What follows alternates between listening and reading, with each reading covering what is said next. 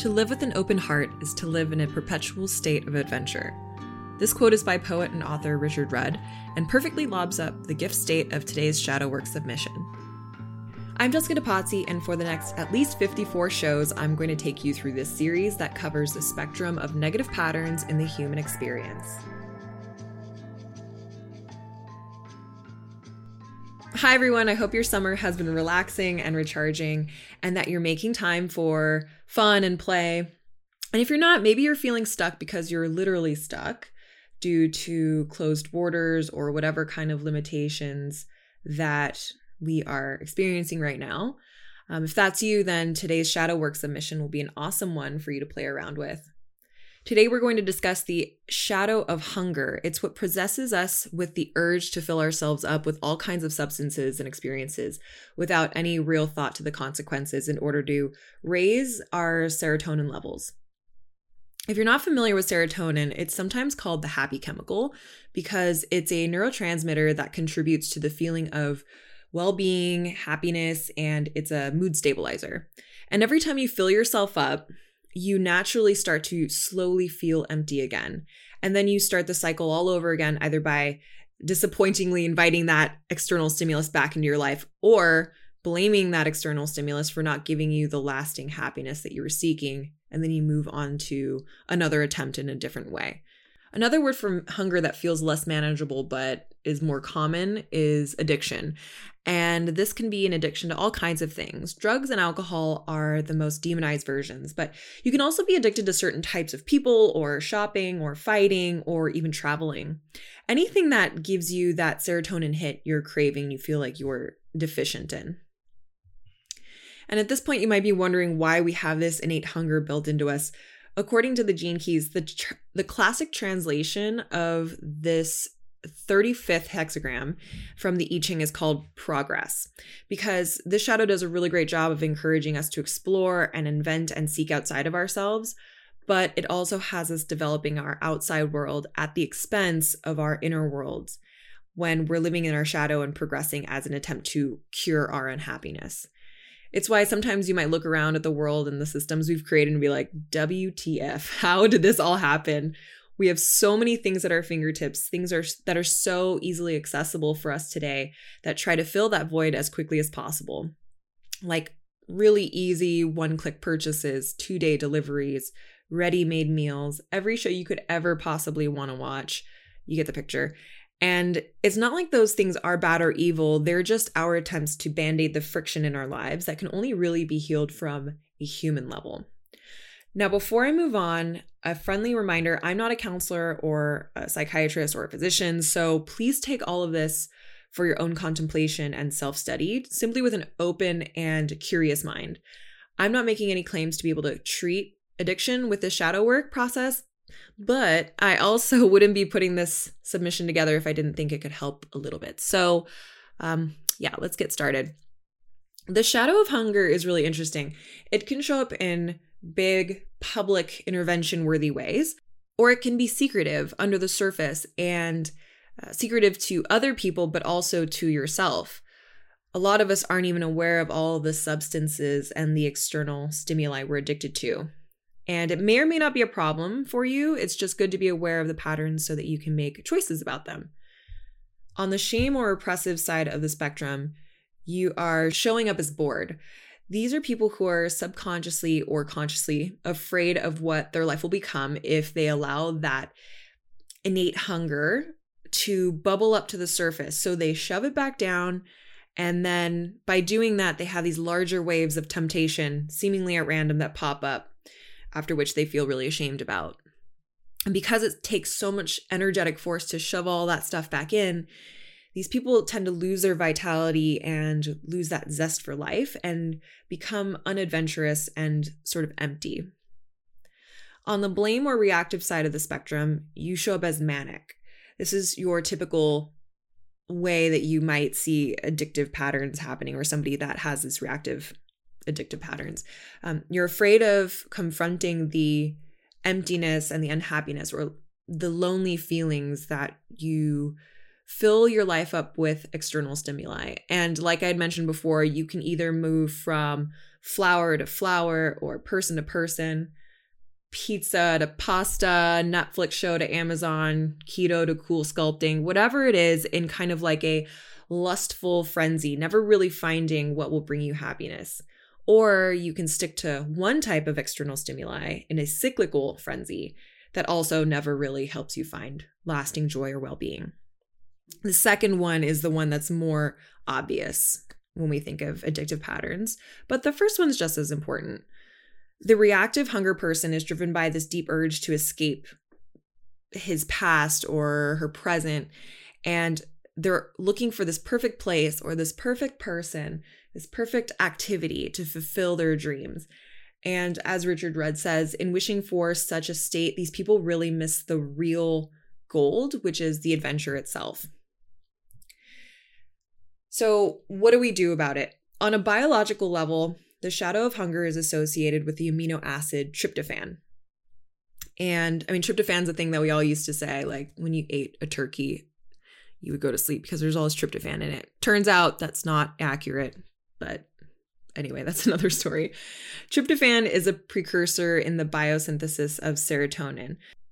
So to oversimplify this, because a bio lesson isn't really the point here, and also I'm definitely not the first person you'd want to get a bio lesson from, you could say that producing more tryptophan, like in a healthy, reasonable amount, is good for the production of serotonin. But there are a few problems with tryptophan production. According to Dr. Jack Kruse, tryptophan is the least common amino acid in our diets, and it also happens to be the most difficult to absorb in our brains. This, among other things, complicates the serotonin production. Tryptophan is found in fish, poultry, like turkey, like I just mentioned, and dairy products, but eating these products doesn't necessarily increase your serotonin levels because other foods compete with tryptophan for absorption in your gut. It has to compete with other amino acids. It's like the skinny kid who's actually a genius on the playground who gets picked last when choosing teams. And it does make sense that fulfillment and the sense of well-being is lower on your body's priority list in terms of survival, and why now that we live in a time where survival for most of us isn't something we have to worry about, it's a common shadow for us. So I would say that healing your gut brain is a great place to start. Learn about the benefits of probiotics and learn about making friends with your microbiome in more natural ways. There are tons of resources on the internet that can help you with that. And the next funny thing about tryptophan is that it's one of only 2 amino acids that's coded by only one codon. It's neither a start or a stop codon, and it's both ketogenic and glucogenic, meaning it can turn into either ketogenic bodies or glucose. And the way that it's triggered to be either ketogenic or glucogenic is by the sun. You may have listened to a bonus episode that I posted a while back where I talked about sunlight. Most of that research was also from Dr. Jack Kruse, who's the leader in mitochondrial education at the moment, and he's a total sunlight nut. Anyway, tryptophan has a unique light absorption spectrum that he says hints that it's a seasonal time crystal. And now we get into time crystals. The rabbit hole on this topic is deep and so confusing. I went from reading direct research and quickly tapped out of that when my eyes started to cross. I went from that to Dr. Jack's Patreon, which offered me no less eye-crossing moments. And then I found a Vice article called WTF Are Time Crystals, which I assumed was translated like for somebody like me. But I felt like Michael Scott from The Office asking his accountant to break down what a surplus was like he was 5. It's like, okay, now explain this to me like I'm 4 because I'm still not getting it. Anyway, all that to say, I finally landed on a 6-minute YouTube video that I'll post in the show notes from Joe Scott for any of you who are curious as to what this new discovery on time crystals is all about. No, I still don't get it, but I do think it's important. It's one of these words that stood out to me, and because all of this information is all open source, everything that I'm sharing here really should be refined and improved. I'm going to take it to where I feel comfortable taking it. So if any of you listening want to take the baton from here and find more connections on anything that I'm talking about, please do. And then email me your findings. I would love to get a better understanding of all of this. Anyway, back to tryptophan and the sun. Simply put, you must get as much sunrise and sunset sunlight into your body and into your eyes as possible, and enjoy more time outside in general. And I really can't stress this next bit enough. An inconvenient truth is we really have to reduce the amount of artificial light that we're exposed to in order to have healthy tryptophan production, amongst other things.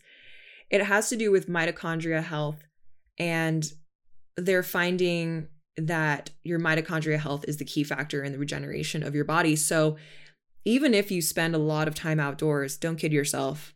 The time you spend indoors with light bulbs on is undoing all of that great sun quality you gained. So try using candlelight lanterns and red lights after the sun goes down, and wear blue blocking glasses when you're looking at a screen.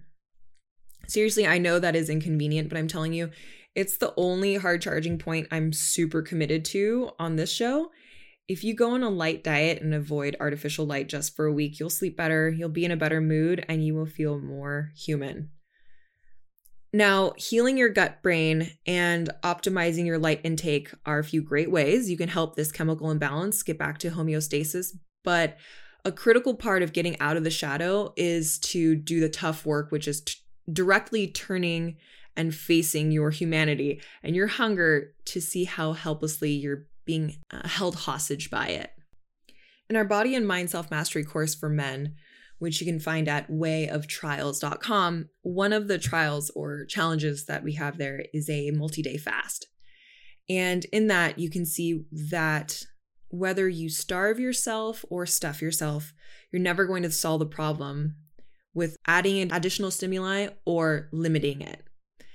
And that pause moment, if you sit with it long enough, you can see how trapped you are by this chemistry. You can start that process of diving inward to start your own personal intervention. Now, you don't have to do this fast. In fact, there's another way around that if that's just not your jam. But I will say that once you break through the hunger barrier around day 2, you can really feel into your heart in a different way. And so the thing that really can break you out of the shadow state is feeling into your heart and accessing love. Now, I'm not talking about falling in love. Actually, when you have butterflies in your stomach from meeting somebody new, your dopamine levels increase, which gives you that extra thrill when you see your new person, but your serotonin levels actually drop, which cranks up that dial for desire. The kind of love that I'm talking about is of your own inner space and feeling into oneness, that we're all connected. Feeling into oneness is less about logically coming to the conclusion that it's possible, but more of an inner knowing that can only be sensed when enough serotonin is produced in our bodies. And a strategy for feeling that love within ourselves is by practicing extreme presence with a child's heart. This is a very fun practice. So for just 1 hour a day, or one day to start if you're up for the challenge, be extremely in the moment and extremely playful with how you experience the mundane. Try performing everyday tasks with intense curiosity and awareness, like you're a toddler in an adult's body. And like a child, give some of your love unconditionally. So here are a couple examples. When you're washing the dishes, observe in awe how soap can get the grease off a pan, or watch how the water swirls down the drain. Feel the brush in your hand and how the goopiness of gunky stuff feels on your skin. And if you find yourself wandering off thinking about, where your dish brush was made and how you're contributing to the child labor issue in China, just reel it back in. You can think about that stuff at another time. And if somebody interrupts you, awesome. Put everything down and be extremely present with them. Listen to the tonality of their voice and the expressions of their face when they're speaking to you. Maybe notice how nice their voice sounds, or maybe notice how diligent they are in telling you this thing that they're explaining. At which point you can be unconditionally giving by telling them what you notice about them, giving a little bit of your love. If you go to the grocery store, get super curious about who's ringing you up at the chick stand. Learn their name, notice something interesting and beautiful about them that you've never noticed before. And if you think it's appropriate, tell them that nice thing you noticed about them. All of this is a really simple way of finding adventure in your own reality. You turn it into your own personal fantasy. By doing this, you open up these wormholes into new worlds that you just sleepwalk through every single day. And so that's how we transform the shadow of hunger into adventure. It's like you use a method of homeopathy by going out and just testing the waters and feeling a little bit of excitement here and there, but for your own satisfaction, for your own curiosity. And just when you feel like you've hit the edge, you can reel it back in and you can go through another adventure. Another thing to consider about feeling adventure is that there's a little bit of fear associated with it. There may be fear associated with you asking the grocery bagger his name for the first time after years of just not caring what it was, or that you appreciate him for always having a smile on his face because you don't know how he's going to react. In fact, we live in a time when giving some of your love unconditionally, looking for nothing in return, literally short circuits other people's brains. It creates an abnormal aspect of their day, which they'll likely think about for days and weeks to come. And for some people, it might even trigger them to go even deeper into their own fear patterns, which, in my opinion, is still okay if you do it with integrity. You're not responsible for managing other people's emotions, especially if they're getting triggered by non-invasive kindness from a stranger. But you never know really where seeds are going to be planted and when and with who. I think this is one of the easiest and quickest ways to change your life for the better. You won't necessarily become the most successful with extreme presence. You won't necessarily become the smartest or the funniest, but you will feel the most adventurous, even if you never leave your small town, because you have the power of opening up wormholes into other worlds with this type of strategy. Okay, so that is the shadow of hunger, which transforms into the gift of adventure. On the next Shadow Work Library submission, I'm going to cover the shadow of selfishness and how it transforms into the gift of altruism. This is a really good one for any of you who are parents, and specifically moms, I found, who are feeling like they're showing up too self-sacrificing or even feeling like they're too self-centered. And as always, if you have any questions about what I talked about today, you can email me at jessica@thespecialforcesexperience.com or hit me up on Instagram at jessica.depatsie. That's DEPATIE_. Have a great week, everybody. Stay safe, but not too safe, and we will talk again soon.